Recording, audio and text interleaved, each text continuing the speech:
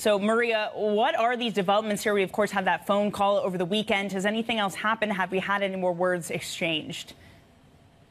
Yes, Danny, and the calls, of course, continue. That by itself, in some ways, it's a new development. Remember, the diplomatic channels between the West and Russia have been almost completely cut off since the war started. Now you have this flurry of calls about this potential dirty bomb that concerns the West. Yesterday, you had that very clear warning from the NATO Secretary General, who says the alliance rejects the claims made by Russia that Ukraine is preparing one. Remember, Danny, the idea is that these are explosives that are tied up, wrapped up in radioactive material, and also say Russia should not use this as a pretext to employ potentially tactical nuclear weapons on Ukraine. But overall, Danny, there is a feeling today of escalation, that we're entering potentially dangerous waters, and every military expert that I've spoken to does tell me if anything of the sort does happen in Ukraine, then you're entering now an uncharted territory, but also a very serious escalation in the war that would now become a very different war. And Maria, at the same time, we have Scholz, German Chancellor, hosting a fundraiser for Ukraine in Berlin. How much of an issue is money becoming in this war?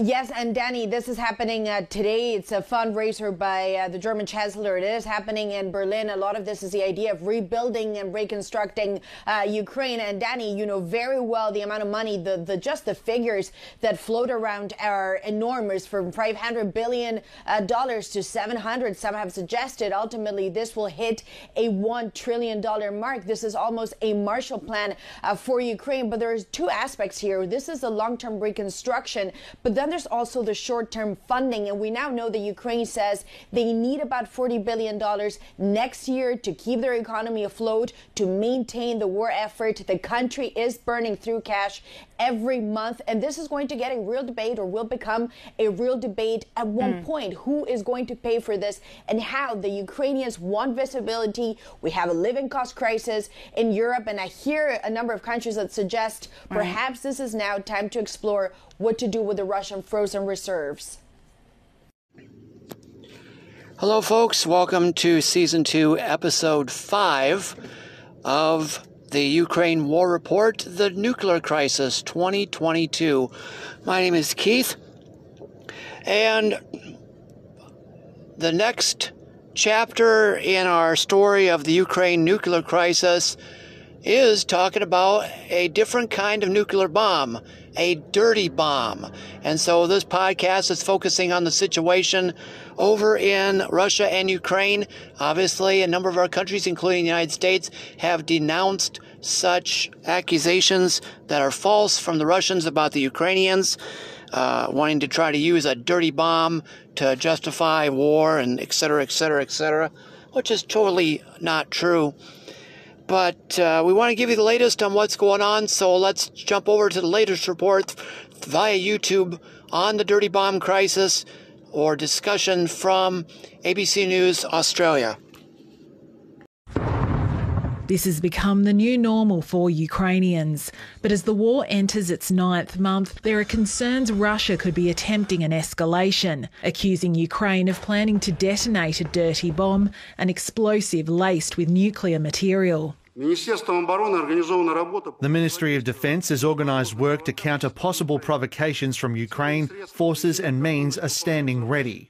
Kyiv has rejected the Kremlin's claims, while NATO and Western allies call them transparently false. The world would see through any Russian attempt to use this allegation as a pretext for escalation. At the invitation of the Ukrainian government, the UN's nuclear watchdog is revisiting 2 nuclear sites where Russia alleges the bombs could be assembled, even though one of the sites was cleared a month ago during a routine inspection. And I don't see any reason that Ukraine would want to use a dirty bomb in this war. Even though Moscow is yet to offer evidence of its claims, they're doubling down, planning to raise the issue at a UN Security Council meeting where they hold veto power. But as Ukrainian forces advance in a counter-offensive in the country's east, Ukraine's president remains defiant. Ukraine is crushing the so-called Second Army of the world, and from now on, Russia will only be a pawn. Fighting words as Ukraine reiterates its pledge to take back Kherson. Talia Olatia, ABC News.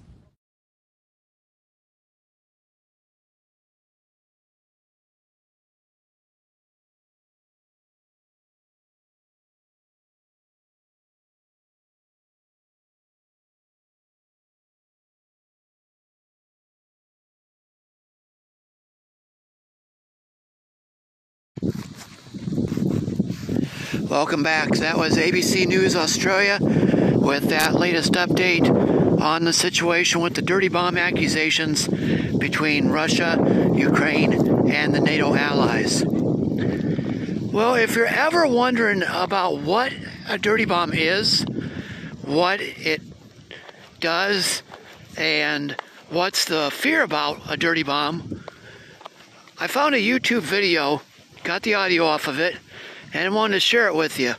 We've heard about dirty bombs mentioned as a potential threat from ISIS and Al-Qaeda, but now we got to worry about it over there from the Russians as a pretext to war, most likely, as some have speculated. And so I want to share this with you, this video on this revised podcast episode. And then we're going to turn things over to our Rachel Kleckner for the rest of the podcast with some quite interesting historical information for Michiana. So let's go ahead and listen to that video.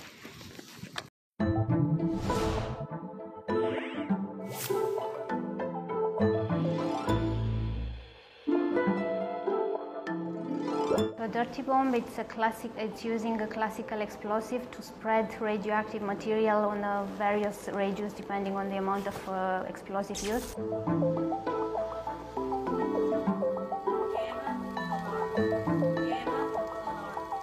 It is a threat because the radioactive material, once it is inhalated or ingested, can be very dangerous for the health of the human beings. To prevent a person exploding a dirty bomb or making a dirty bomb, we have to first detect the material before it reaches the person. But once we have detecting it, we have to trace back the material where it is coming from. So we have sophisticated instruments which help us trace back the origin of the material, and we use them to support competent national authorities.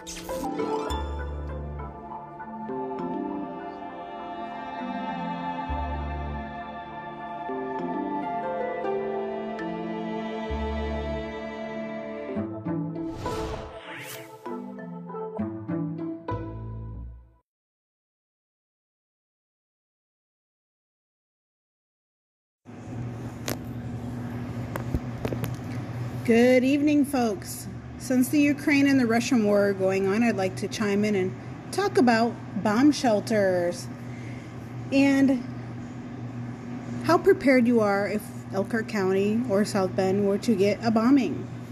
Let's face it, none of us are prepared. A majority of us don't have a basement. So where would you go and what would you do if there was a bombing? Let's talk about it. From primalsurvivor.net, they have said, even if you had enough warning for a bomb to go to a shelter, experts agree a nuclear bomb would vaporize within 0.3 miles of ground zero. That's hardly any time to get anywhere.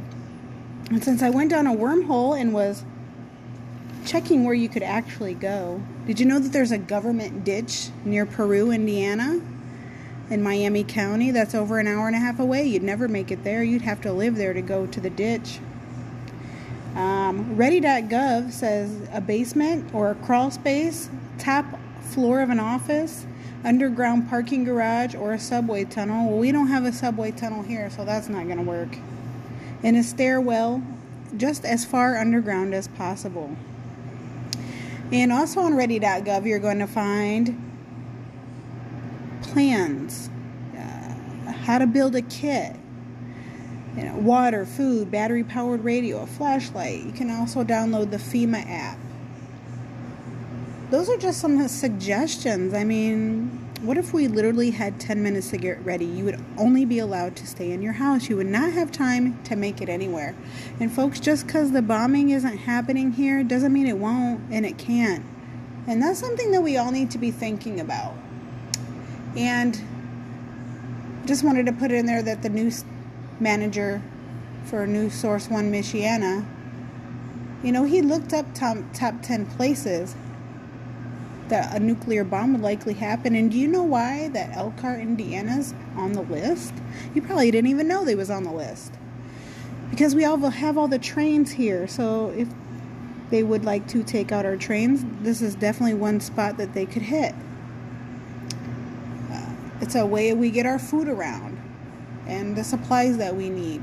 So we take out the way to get the supplies to us, then we even have less ways to get the things that we need. So people, that's just a thing for you to think about during this time of the war that's going on in Ukraine, between Ukraine and Russia.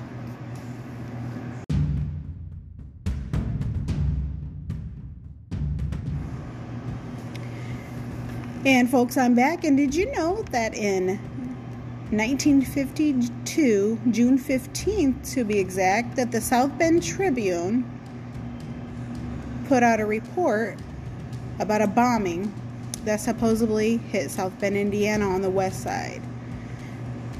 And the topic says, A bomb hits South Bend, 40,000 killed as enemy jets attack South Bend. Now, when I first read that, it instantly gave me anxiety because I had no idea there was a bombing in South Bend in 1952 and over 40,000 killed. Explosion levels West Side area, thousands injured. And folks, if you do a little digging, it's not a real article. It's an article that the government would put out to make you think and to be on your feet, to cause hysteria. So could be prepared for a bomb. And I'm looking through the article because I lost what I wanted to read. So, the St. Joseph County Survival Plan calls for everyone to be able to take shelter near where he is when a warning sounds, and to be prepared to stay there throughout a fallout period, if necessary, according to County CD Director John Claiborne. Remember, this is a 1952 article. He acknowledged defects and attempts to put the plan into operation. This article is the second one dealing with the situation that exists on the local level in some of the most important fields of survival. It will instigate business industry, police and fire protection, communications, hospitals, utilities, food and farm protection and responsibility, quote unquote.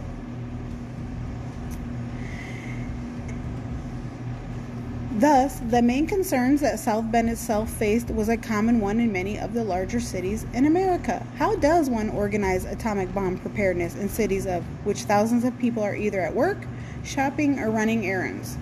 What would happen if these families were in the city, not in their homes when an attack occurred? The article mentioned a man named E.O. Prong, who was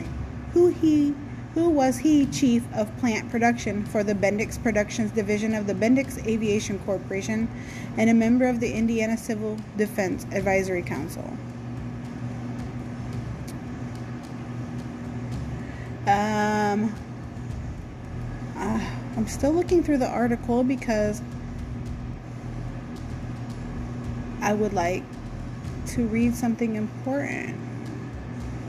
So, the nuclear apocalyptic literature speculation was even encouraged by the Federal Civil Defense Administration during its yearly Operation Alert exercises during the mid-1950s. These were simulated nuclear attacks on American cities designed to test civil defense preparedness to educate the public, but some believe that terrifying rather than educating the public was the only accomplishment of the various versions of Operation Alert. Secretary of Defense Charles Wilson, for instance, worried that in the 1956 Operation Alert would scare a lot of people without purpose. And in the newspaper special editions created for this event, it is easy to see his point.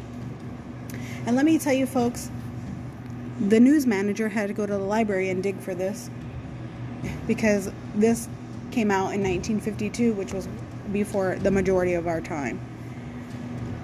It would read with enthusiasm, with alertness, with fear. A-bomb hits, 40,000 killed as enemy jets attack South Bend. Explosions level West Side area, thousands injured. Maybe the dead are lucky, the doctor says. These are just some of the headlines and the report that this paper was put out, you know. It was put out, if it was put out the next day, you know, is fake, because that's not going to be an operation the next day, the printing press. So they put these out to make people aware and people scared, to try to be prepared for a bomb, a nuclear bomb. So that's what they did in 1952. They put out a couple of articles, like I said, and you can go to your local library and look at the archives and look it up, or we can even email you the article if you're interested. But just keep in mind, people, that this is also the stuff that the people in Ukraine are going through with the bombings. Where are they hiding at? Where are they covering at? So this is just something to keep you on your toes. When I first read the article, I thought it was real. I started freaking out, to be honest. But I never heard any of my relatives talking about a bombing that happened. So as I read the article, I knew it was fake. But it could be true, people. Keep that in mind. And for that, I'd like to say have a good day.